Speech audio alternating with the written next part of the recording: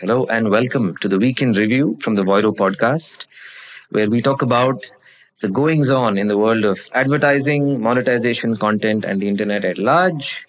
With me is Kavita Shenoy, founder and CEO of Voiro, and I'm Anand. Welcome to this week's episode. How are you, Kavita? Good, Anand. I'm so again glad it's Friday. I think I say this on every podcast. We've had Yeah. quite a week. Yesterday we had almost a 15-hour day where I opened my eyes and I saw you, and I before I went to sleep, we were on a call. Yeah. But it was a great week, and I hope it continues. And we have our Singapore trip coming up. Very Which excited. I- Very excited. It's been Yeah. more than 2 years. Yeah, that was your last business trip out, right? That was. Nice.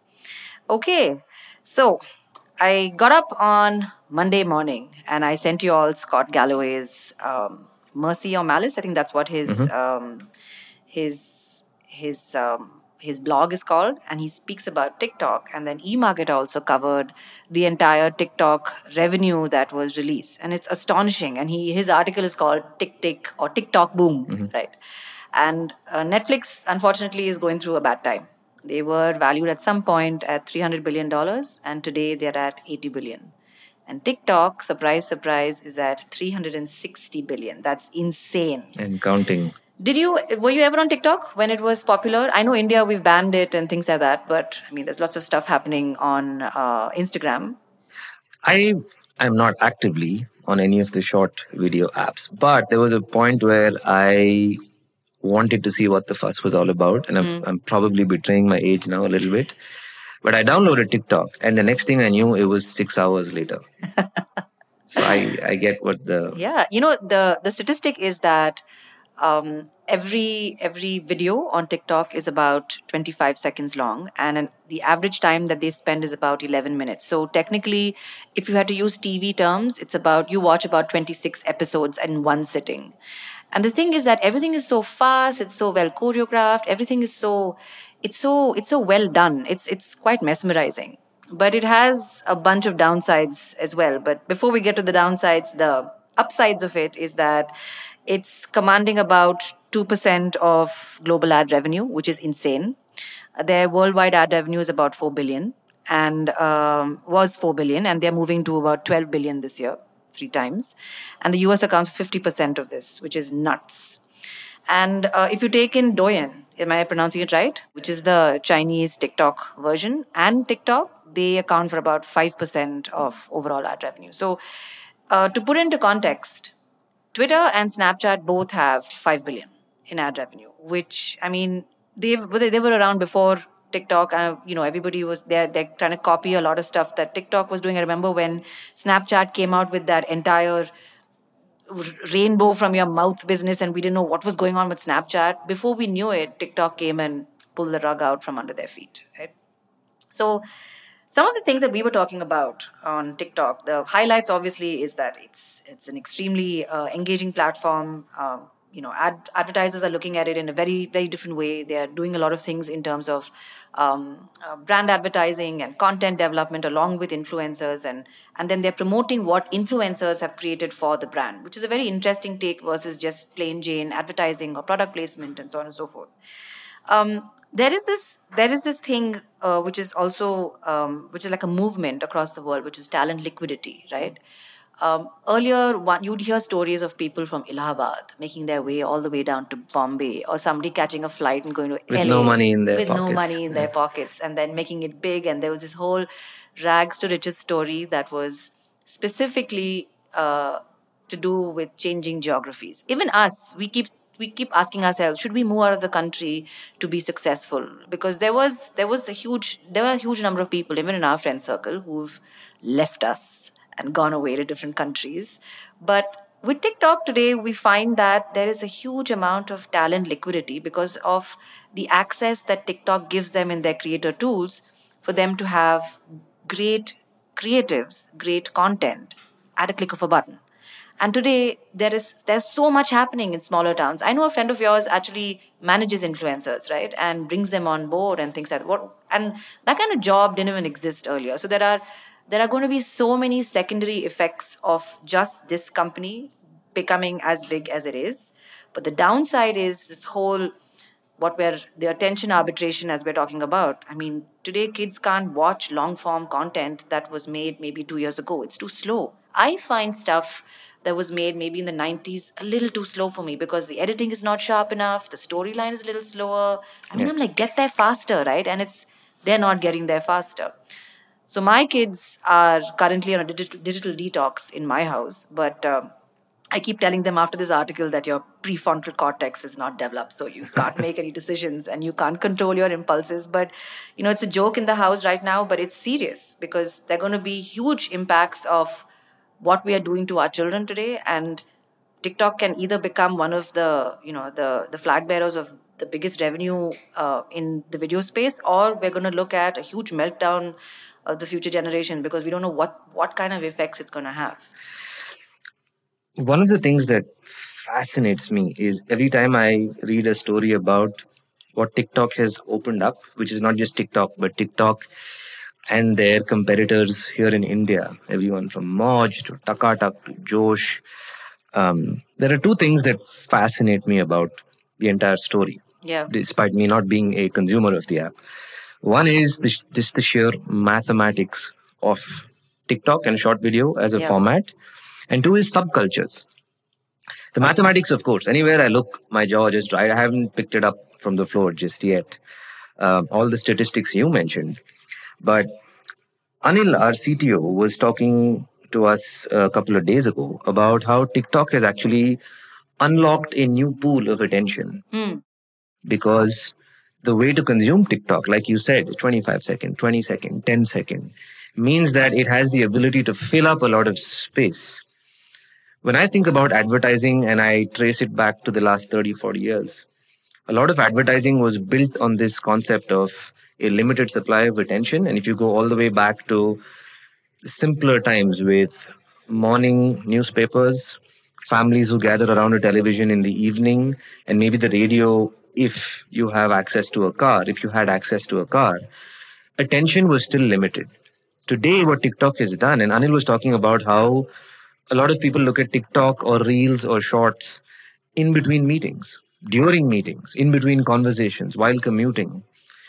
The mathematics for me that's most interesting is this asymptotic nature almost of how the pool of attention is inching closer and closer and closer to the pool of time itself. And that seemingly infinite pool is actually also not that infinite because everyone's competing for that pool. Reed Hastings, I think, back in the early days of Netflix, made this statement that still sticks with me, which is he said Netflix's biggest competitor is you going out for the evening. Yeah.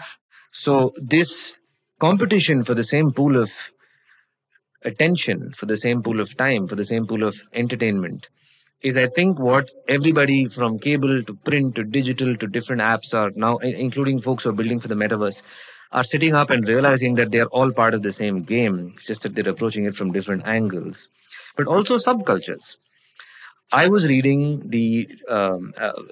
one of the annual reports, I want to say 3 years ago from Douyin, which was shared on Twitter, where they were talking about how if you look at TikTok in Asia versus TikTok in the United States, the demographics of people who do dance challenges are fundamentally different because in Asian countries, a lot of folks were native to smartphones.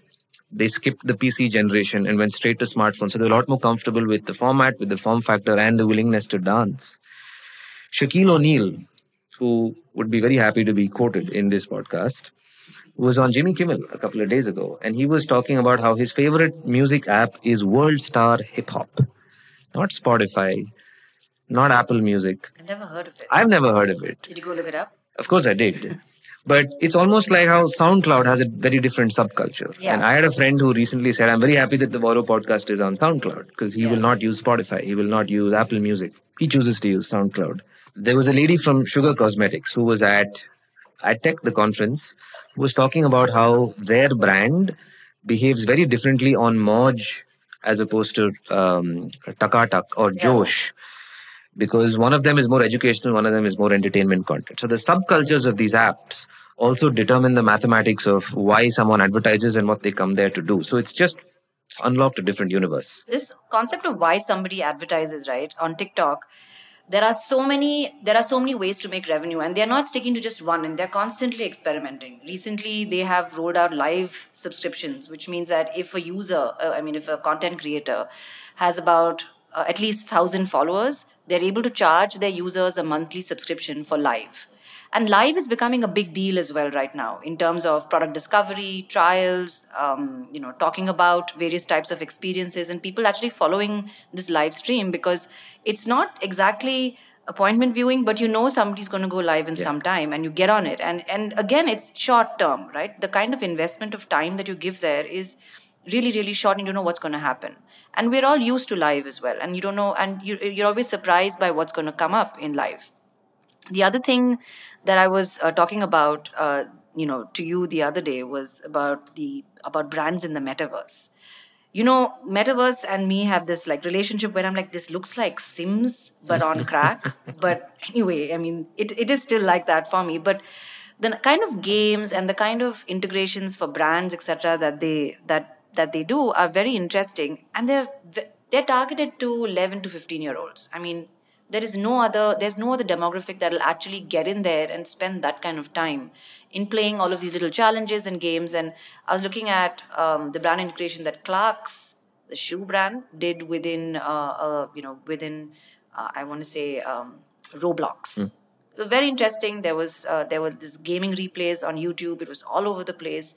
There's a huge long tail on that branding, and in that gaming replay, this gamer talks about how there are all these little golden shoes lying around, but you don't have to really pick it up. If you want to, you can. But the first 100 users got something in return, IRL, right? So there's so much going on out there. I kind of feel left out, but I also kind of want to know what's happening because I want to be able to at least have a conversation about it. So I went in, looked at it. It was interesting, but I would never spend my time there. But doom scrolling through TikTok, I'm down. I'm down for it, and I love scrolling through it because I find new music there. I'm embarrassed to say, but all the music that I find now is only through short video apps. But it's interesting to know how much something that never existed 3-4 years ago has become such a huge part of our lives. And it went through this entire up and down, right? It was first something that only young people did or somebody on the fringe did. Then it became something that people ridiculed. Then it became this huge thing where everybody was passing around TikTok little videos. And then suddenly India obviously banned it. But then everybody picked up the gauntlet and built their own. And so now it's become a movement. Yeah. And it's become a source of livelihood. It's become a source of advertising. And so you never know how things are going to turn out. But the fact that it's still so young as a platform, for me, indicates that unlike what's happening with Twitter, and I've been geeking out over everything that's happening with Twitter and Elon Musk, and I'm very curious to know how this all plays out. But the one consistent narrative around Twitter is that the cultural significance of the platform is orthogonal to the business of Twitter. And obviously that is why Wall Street has not been very kind to Twitter over the years. But TikTok is proving to be culturally significant and a very sound business. Very true. But it's not overwhelmingly young. Only about 1/5 of their audience is below 18. Yeah. So it's a growing population, and it's one of those it's that age group that grows up really fast, and they're in two different age groups really quickly. So Anand, you listened to Peter Kafka's recent episode from Recode. What do you think? Yeah, so ever since you recommended it to me, I've been listening to the Recode Media podcast. And this week he had on Tony Fadell of the iPod and Nest fame, who's of course written a new book about innovation and building companies, and Rich Greenfield from Wall Street.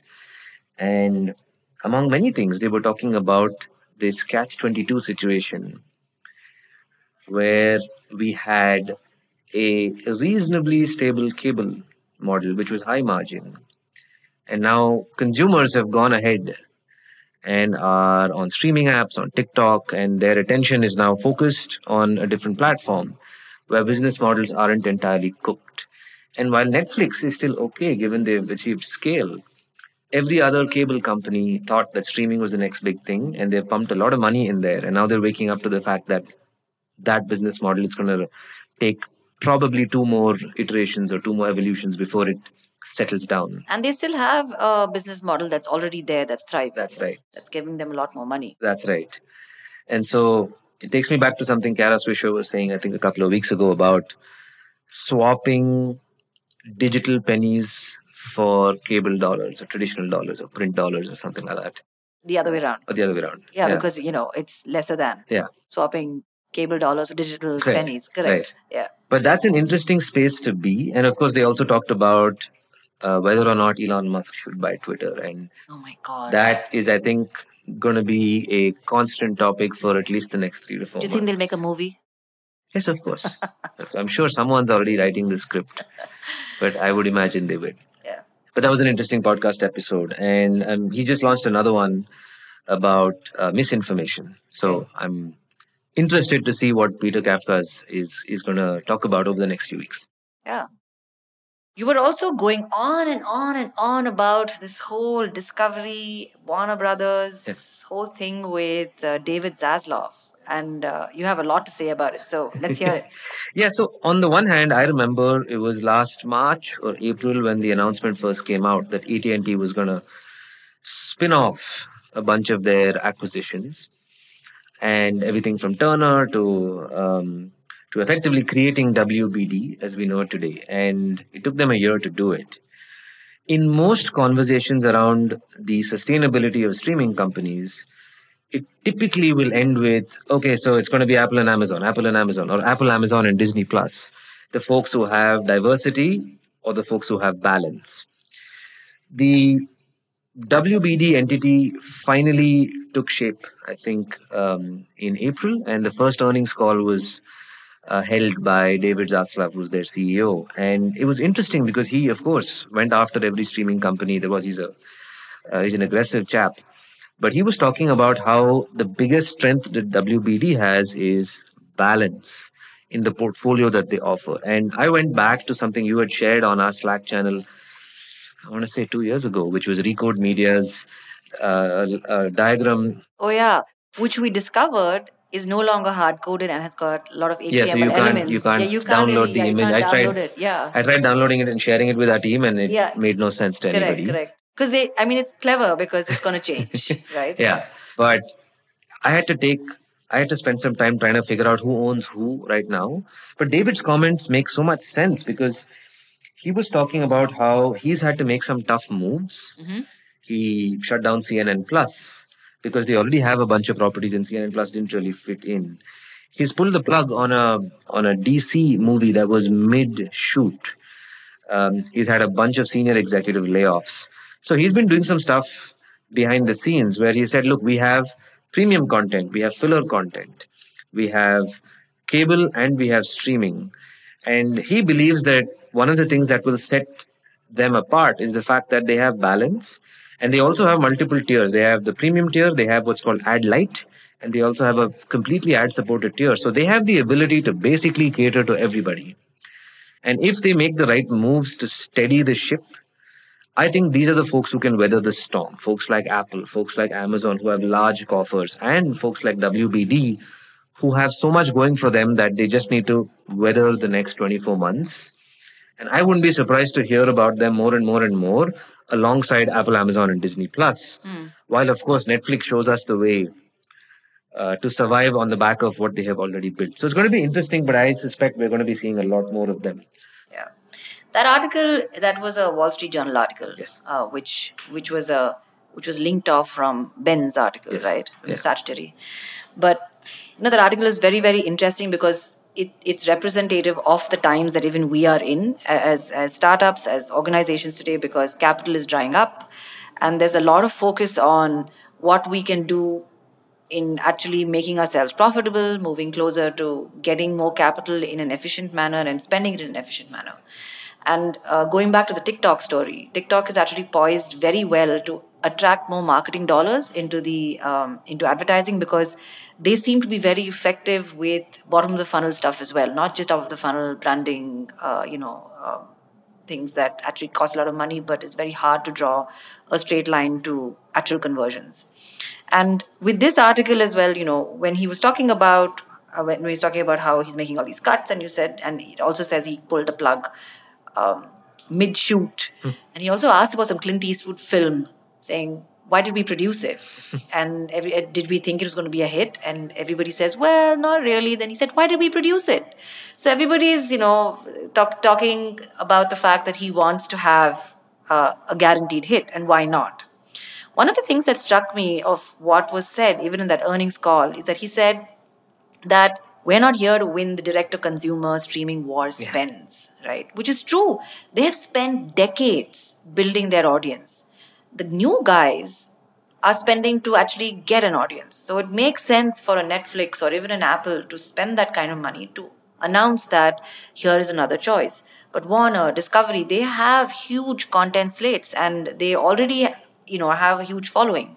So there is no reinvention of that wheel necessary for them, and they have to like double down on creating good content. And I think he was also one of those pioneers where they said that they will reimburse production on Discovery. I remember this was a rumor when a lot of Discovery shooting was happening in India, especially with the safaris and things, and people would actually spend their own money, produce it, and then sell it to Discovery, and they would reimburse it. But they were not ponying up money up front. So they were always very smart about how they spent money. But it makes sense because they don't need to spend this kind of money trying to do something that they're not on the same comparative line.